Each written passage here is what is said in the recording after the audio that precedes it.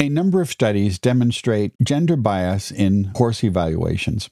In this episode, we discuss research that looks at the timing of when these gender differences emerge and theories for why they exist.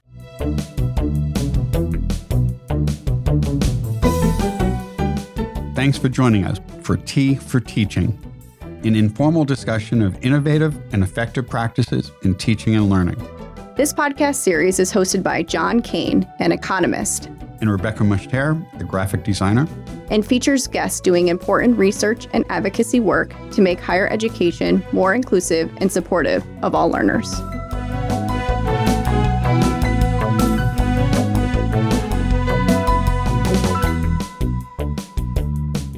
Our guests today are Whitney Boozer, Jill Hyder, and Cassandra Botz-Boberich. Whitney is the Associate Director of Academic Programs in the School of Economics at Georgia Tech. Jill is an Associate Professor of Economics in the College of Business and Technology at East Tennessee State University. Cassandra is an Assistant Professor of Business at Lake Forest College. Whitney, Jill, and Cassandra are the authors of an article entitled Evaluation of Women in Economics, Evidence of Gender Bias Following Behavioral Role Violations. Welcome, Whitney, Jill, and Cassandra. Thank you for having us. Thank you so much. Today's teas are, Whitney, are you drinking tea? I am. I have some jasmine tea. Always a good choice. Jill, how about you? Harney and Sons Hot Cinnamon Spice. Oh, that's such a good choice. I love that one. It's a family favorite at my house. How about you, Cassandra? Yesterday we made a sun tea on the porch, so it's sweet peach tea. This is a good variety. How about you, John? And I have ginger peach black tea from the Republic of Tea. So we're combining choices here. And I have awake tea, despite the fact that it is early afternoon here. I also had 3 cups of coffee this morning. One of the most popular kinds of tea, Jill. We've invited you here today to discuss your research on gender bias in student evaluation of instructors. Could you tell us how the study came about? Jill and I have been working on this for about 6 years, believe it or not. It's been a long process for us. And actually, at the very beginning, we had a different third working with us. And the original 3 of us, we met at a conference and we had just attended a session that talked about teaching evaluations. And afterwards, we just naturally began talking about this because we all had these really, really strong feelings about teaching evaluations. All 3 of us at the time were young in our careers, young age-wise. We were female PhD economists, and we were all earning tenure, or I think Jill had just earned tenure. But we were all in this similar experience of having what we felt like was a very positive class climate and a lot of camaraderie between ourselves and the students until the grades were returned for the first time. And then we could feel a definite shift. And it was upsetting to all of us. We all got into this because we love teaching and we want to do a good job in that. It was just something that we were picking up on. So that was our anecdotal experience. Jill had a little data on it herself because she would do mid-semester evaluations herself just to gauge the class climate and see what students were needing. And I had an experience where in my first position, they did a surprise midterm evaluation just to kind of see how the new professor was doing that I didn't know about. And I got glowing reviews from the students. Everything was very, very positive, wonderful. And 6 weeks later, same students, but grades returned. Evaluations looked a little different and the comments were a bit different. So we had a little data to back up this idea too. And one thing, if the people listening today haven't read the literature, there's an extensive literature on course evaluations, and it consistently finds gender bias in those. But the thing about that literature is it only looks at evaluations which are typically done on the very last day of class, maybe even after that, maybe a couple of days before, but at the end of the semester. And we really haven't seen anyone look into how these opinions of students evolve over the semester or how students feel at the beginning or the middle of the semester. So that's what we wanted to do with that. And in my opinion, and this is just me speaking here, Jill could have her own other motivations, or our other co-author that has worked with us before could feel differently. But for me, it was really important to acknowledge that society has come a long way in the past several years with gender bias. And I don't think that modern students are shocked by female faculty any longer. I don't think they have an explicit distaste for female faculty. Anecdotally, I feel that my students are actually happy when they meet me, and they have expectations of me to be warm, comforting, approachable. But I do think that when you expect someone to be warm, comforting, and approachable, and they give you a grade back that's not always an A in a difficult quantitative subject like economics, you can get a bit of a Grinch Who Stole Christmas effect. I thought it was going to be one way, and now my expectations are taken down. We all know no one likes the dopamine depletion of having expectations not met. So to me, if we're going to talk about gender bias, we really have to talk about it in this nuanced way so that it doesn't get automatically dismissed by people who don't see an explicit bias and then say, oh, okay, there's nothing here. And then the last thing that I think is really important here for the motivation for the paper is that we had this expectation that bias would grow over the semester. So if bias grows over the semester, that means the earlier in the semester you evaluate, the smaller the bias will be. And one thing that the literature is missing is a very concrete, objective way to deal with bias. What we were hoping to find was move the evaluations up in the semester a bit, and you minimize or eliminate bias. And that's a concrete objective. Towards the end today, we'll talk about what we actually found and whether or not we can do that. But that was one of the motivations. So that's how the original paper stemmed in terms of motivation. But then Cassandra, she is a PhD in psychology. And so she had read and she was doing work in the area and she had reached out to Whitney and I. She had read our paper. She had read the results of our paper. And so then a second paper with Cassandra takes a more psychology approach in terms of a lot of what Whitney's talking about. And Cassandra is going to talk about it later with respect to the role incongruity theory, social role theory. And Whitney described the motivation of that first paper. The second paper takes a very different perspective and looking at it from a more psych perspective. Cassandra, you might want to chime in. Absolutely. I think you summarized it well. I joined the paper as Whitney and Jill were trying to find a home for it. And we thought that our interests, though coming from very different backgrounds, would blend nicely for this particular topic, as there's a lot of scholarship in psychology that looks at understanding reasons behind this bias. And so I was brought in to really help kind of think about how do we frame that in a way that might appeal to even a broader range of audiences.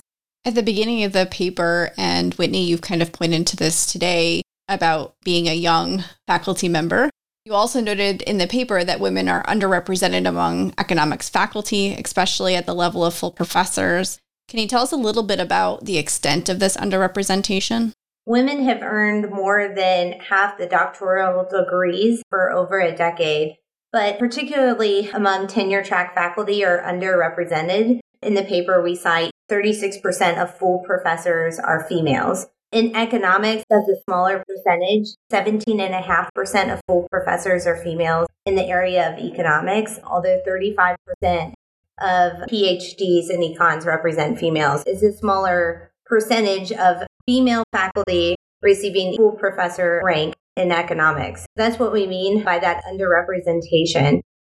In terms of economics specifically, it's oftentimes left out of the STEM fields. And depending on which university or college that you're out at, economics can sometimes be found at the social sciences, in the arts and sciences, or it can be found in the business school. So at my institution, Whitney's institution, I believe, and Cassandra's, I think we're all represented in the business school. But sometimes economics, when it's put in there with the social science field, it's not thought of as being this more quantitative heavy subject, and oftentimes it is by nature of it. And so females in those more math heavy classes, like those STEM classes, I think my students, when I started off, and I think Whitney was getting at this with us being more junior faculty members, I think considered my students peer instead of the professor in the course. And that made it tough because, to Whitney's point about that returning grade feedback and the perception that students had of me at day one versus midway through the course, I was now coming across as someone that was handing back maybe less than 100% or A grade. So in my business school, my principles economics courses are required. They might not even want to be in there, but they have to be in there to get a business degree. Earlier on, that was a challenge I faced. I'm 13 years into my career. I'm going up for full professor this summer, but starting off was really a challenge. And I remember having female mentors in my graduate program that tried to prepare me for this. They tried to say, it's going to be challenging early on. You're going to have to go against some of these perceptions, a lot of the perceptions that we measure in this paper.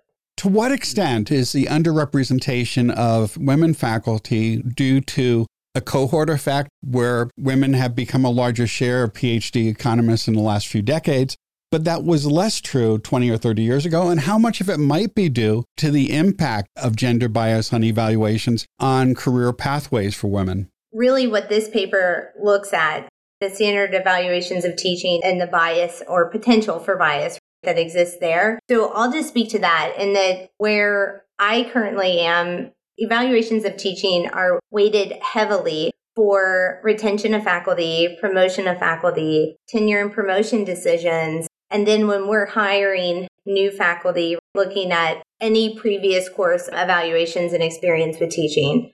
At every level in academia, these are used as some gauge for teaching effectiveness. I think one of the questions that we're looking at and accrediting bodies are looking at is whether or not this is the measure that should be used, and looking at different measures that might be options for measuring teaching effectiveness. We know that they're flawed, that our study is showing that they're flawed, but also previous literature has suggested that they're flawed as well. And so the fact that for most schools, this is the single measure that's being captured. And I know that it's different depending on, again, at my institution, some departments don't give them a whole lot of weight in tenure and promotion decisions, but certainly my experience and at my College of Business and Technology that these are weighted heavily. And so in thinking about a junior faculty member starting off, when Whitney and I met at the conference, if my evaluations were lower, I'm putting a lot of time into my teaching and improving and bringing up those scores.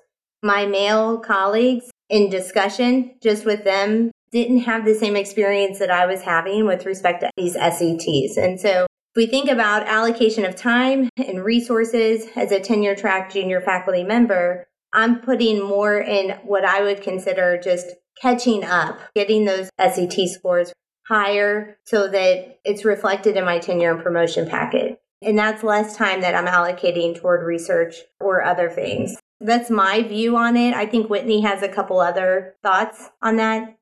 One of the things we try to make clear in the paper is that the literature is very clear that evaluations do have a gender bias. And if these evaluations are being used, and they are, in hiring decisions, annual evaluations, promotion, tenure evaluations, and merit pay raise decisions, then they're being used at every single level of advancement. It's not one small piece. It's a piece that's used throughout and very integratively in the process.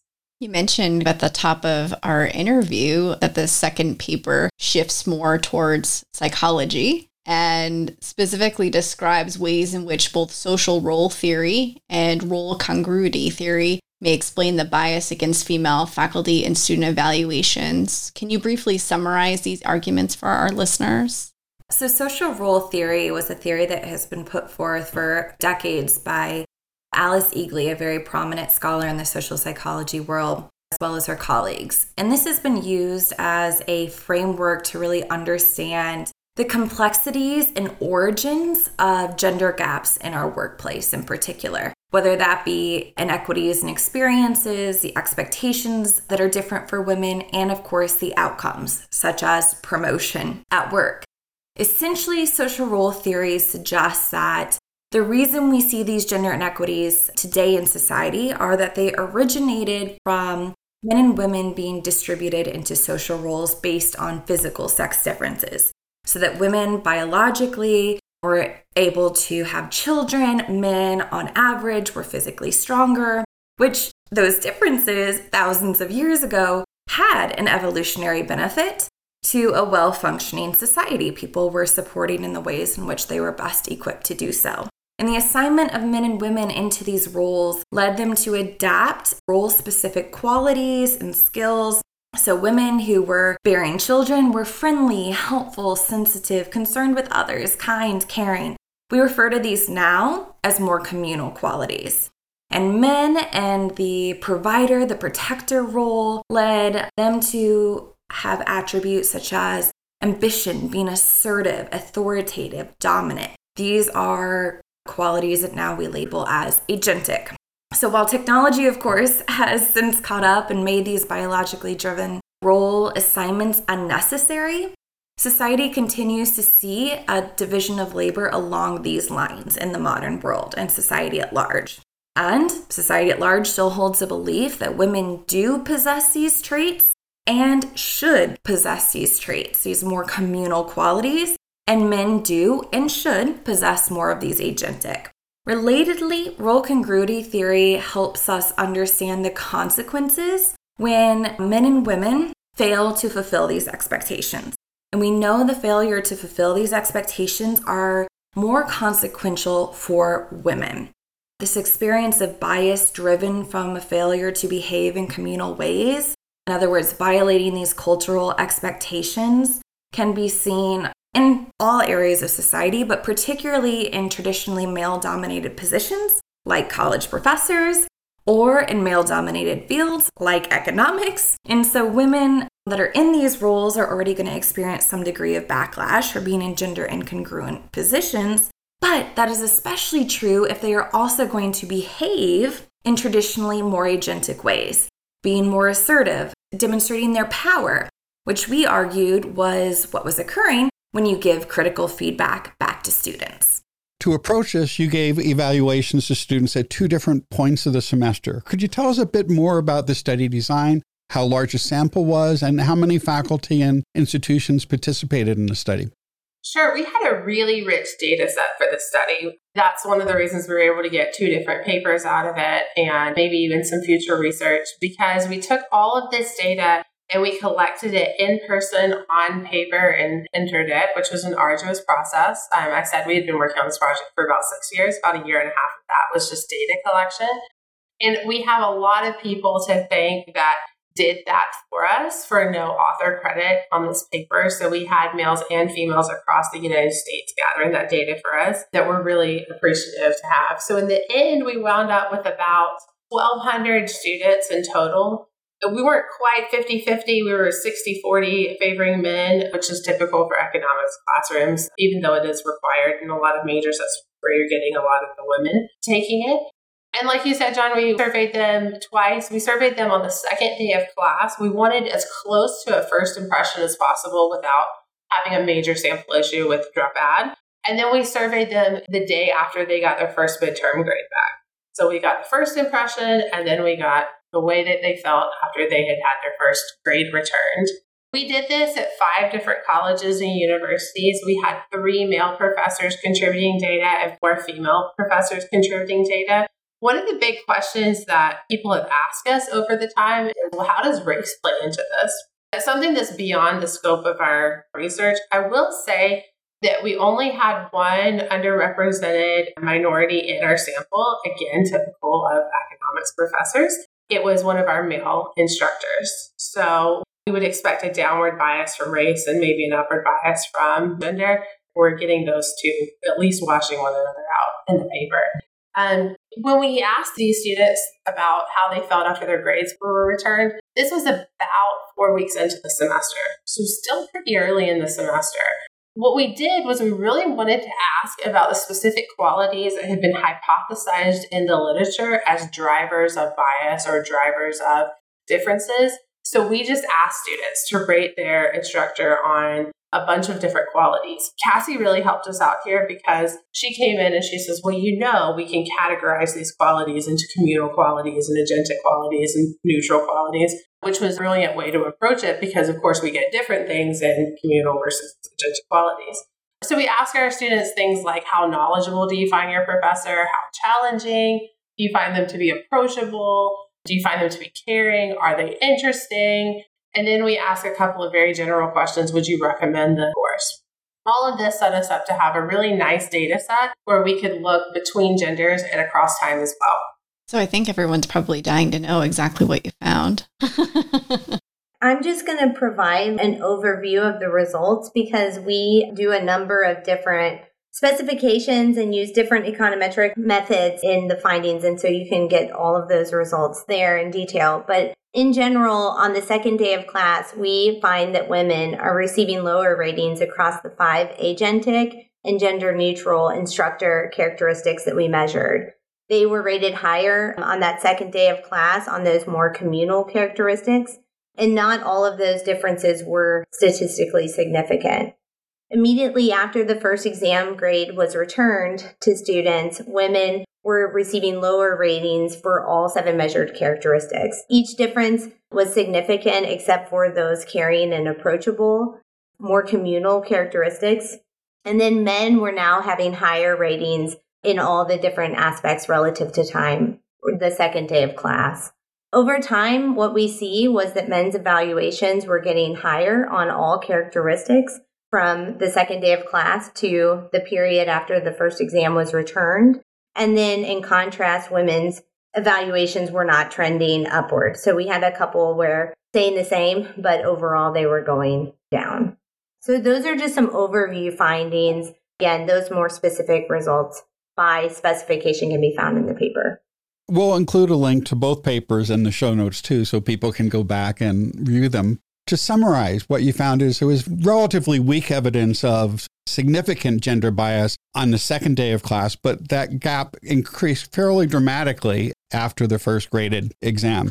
So what do you attribute that change to? Was it because of the feedback students were getting from grades, as Whitney had mentioned before? We were attributing, and Cassie can talk about this with more authority on the theoretical point, but we were attributing that to backlash theory, this idea that if I expect one thing and I don't get it, there's this need to backlash of that and things feel incongruous. Exactly. Whitney's spot on there. What we thought this was evidence of was women behaving in gender incongruent ways. Women are supposed to be warm and caring and friendly. And when you get a perhaps grade that maybe wasn't an A, that feels harsh and critical, and a woman is asserting their power and dominance in the classroom, which again, they already are in a male-dominated field, profession, and those two things together combined can result in this backlash. So if we take these findings and think institutionally, what are some things that institutions might want to think about moving forward? That's a good question. If you remember from the very beginning, we were saying we were really hoping to find this nice, objective, concrete solution. We anticipated finding it through timing. And that's what I would really like to do with future research, is to be able to find something concrete and objective to treat this with. We weren't able to do that because we found bias from the beginning, and we found that it came so quickly in the semester that it's not something that we can just move back evaluations to midterm or something like that. Since we can't do that, we've talked about other ways for institutions to take this. And one takeaway really is just an awareness that these gender biases exist and that these evaluations are flawed. This is really well established in the literature, but not necessarily in the general sphere of knowledge. When we published this paper, Georgia Tech did a little feature in their daily digest, and I had 2 female engineering faculty email me and say, I knew this in my gut for years, but nobody's ever quantified it. That, to me, is just evidence that it's not in the general sphere of knowledge, even though the literature defines it well. Some of the impact of the concrete solutions that we have seen is we're seeing a lot of schools and accreditors like AACSB. They're starting to require multiple indicators of teaching effectiveness and evaluation. So evaluations and peer reviews, or maybe something else, CETL observations, something to that effect, where we have more of a global and inclusive way to look at someone's teaching effectiveness. So this is a great takeaway. Hopefully that will reduce the weight of the impact of evaluation just by having other factors in there. And just one final point that I want to make, and this is just a really big sticking point to me for the paper, is that all of us are researchers. We all deal with statistics and statistical significance and robust research methods. And then when those of us in chair and dean roles go to look at evaluations, all of a sudden all that training completely goes out the window, and we look at the difference between a 4.2 and a 4.4, and I know those differences sound really small. They are that small. And we say, oh, well, this person does better than this person. This person deserves to be hired over this person.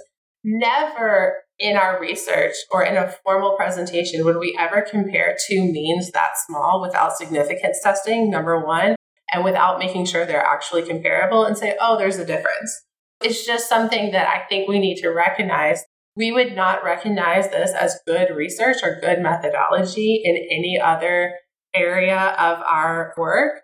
It's just something that we should keep in mind as we move forward with this.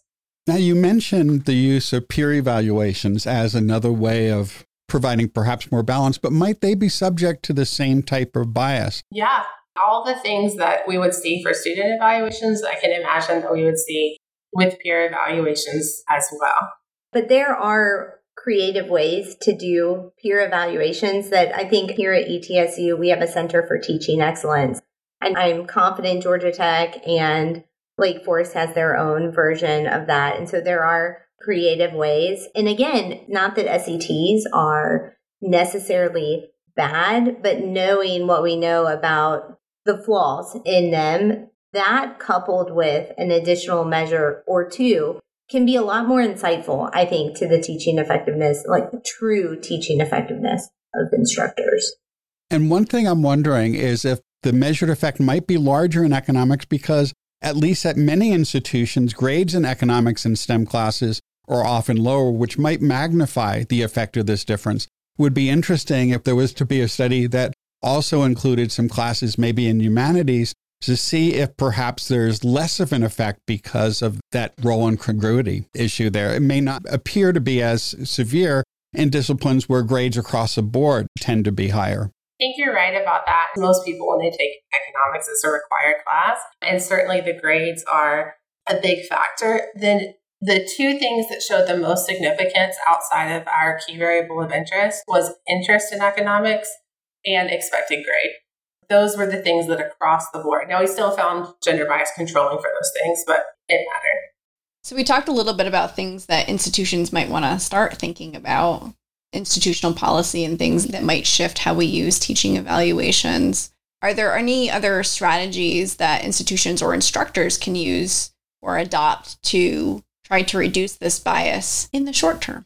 That's really the $1 million question, because this type of bias exists in a lot of different domains, whether we're talking managers and their subordinates, teachers and their students. One thing that's often suggested or recommended is simply making people aware that this bias exists and providing training on how to better approach evaluations, whether that's how to use a rating scale and ensuring that you aren't engaging in a halo effect, for example. Another strategy is requiring that people justify their ratings that are provided with qualitative comments. That if you're just asked to fill out on a scale, how competent is this person? Well, bias may creep in more if you aren't asking for a justification of why that particular rating was given for competence. A last recommendation that I'll share here is making these evaluations more public. So if there are a couple of people, say peers, that are evaluating myself or Whitney or Jill in the classroom, well, they need to come together, share, and publicly disseminate their evaluations that they had given to us. This social accountability can help to mitigate bias and for people to ensure that the ratings they are giving are in fact justified. So we've got a long ways to go with this. It's a problem that's been recognized for quite a while with a lot of studies, but there hasn't been that much done to address that. And those are some good suggestions that institutions may want to try. We always end with the question, what's next? That's a good question. Of course, I think the three of us collectively would say we do hope that administration and decision makers start asking questions about their use of student evaluations of teaching and how they might seek to mitigate this bias based on the recommendations Whitney had already shared. But we also hope that women faculty perhaps feel more empowered to advocate for themselves when it comes time for promotion and tenure decisions to be made. My institution, a part of the promotion process, is writing letters and going through interviews. So speaking to this, bringing an awareness to the people who are making the decisions that this exists, and that it is not just an opinion, that there is empirical evidence of its existence. But we are really interested in exploring more fully how providing feedback, particularly critical feedback, like in our study where the professors are giving back grades, might impact the perceptions of men and women in other contexts as well. So is this a phenomenon we would see, for example, between a manager and their team? Do people respond differently to critical feedback from a manager because of their gender? And how much are these differences perhaps driven by perceptions of how communal or agentic they are in their delivery of that feedback? So in other words, are we seeing the same pattern in other contexts? Ultimately, we hope that by better understanding how perceptions of communion and agency impact interactions that women have at work, particularly women in male-dominated or gender atypical roles, this greater understanding will allow us to also discover ways to alleviate some of that backlash through more targeted interventions and training, perhaps better timing, because at a minimum, it's important to highlight the various ways gender bias continues to persist in our society, because without that awareness, nothing can be changed. Whitney, Jill? I think that was great. Yeah, I think, Cassie, you did a great job, and Cassie certainly helped us out with bringing formal language and theory to things that we felt as intuitive and we felt in our gut as important. We don't have a lot of language for that in the economic space, and so blending these two disciplines together has been very helpful for looking at the situation. Well, thank you all for joining us, and the research that you're doing is really important and impactful. So we hope our listeners will use it. Thank you so much. Thank you. Thank you so much.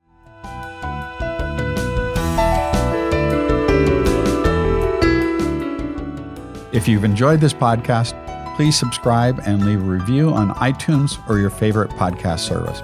To continue the conversation, join us on our Tea for Teaching Facebook page. You can find show notes, transcripts, and other materials on teaforteaching.com.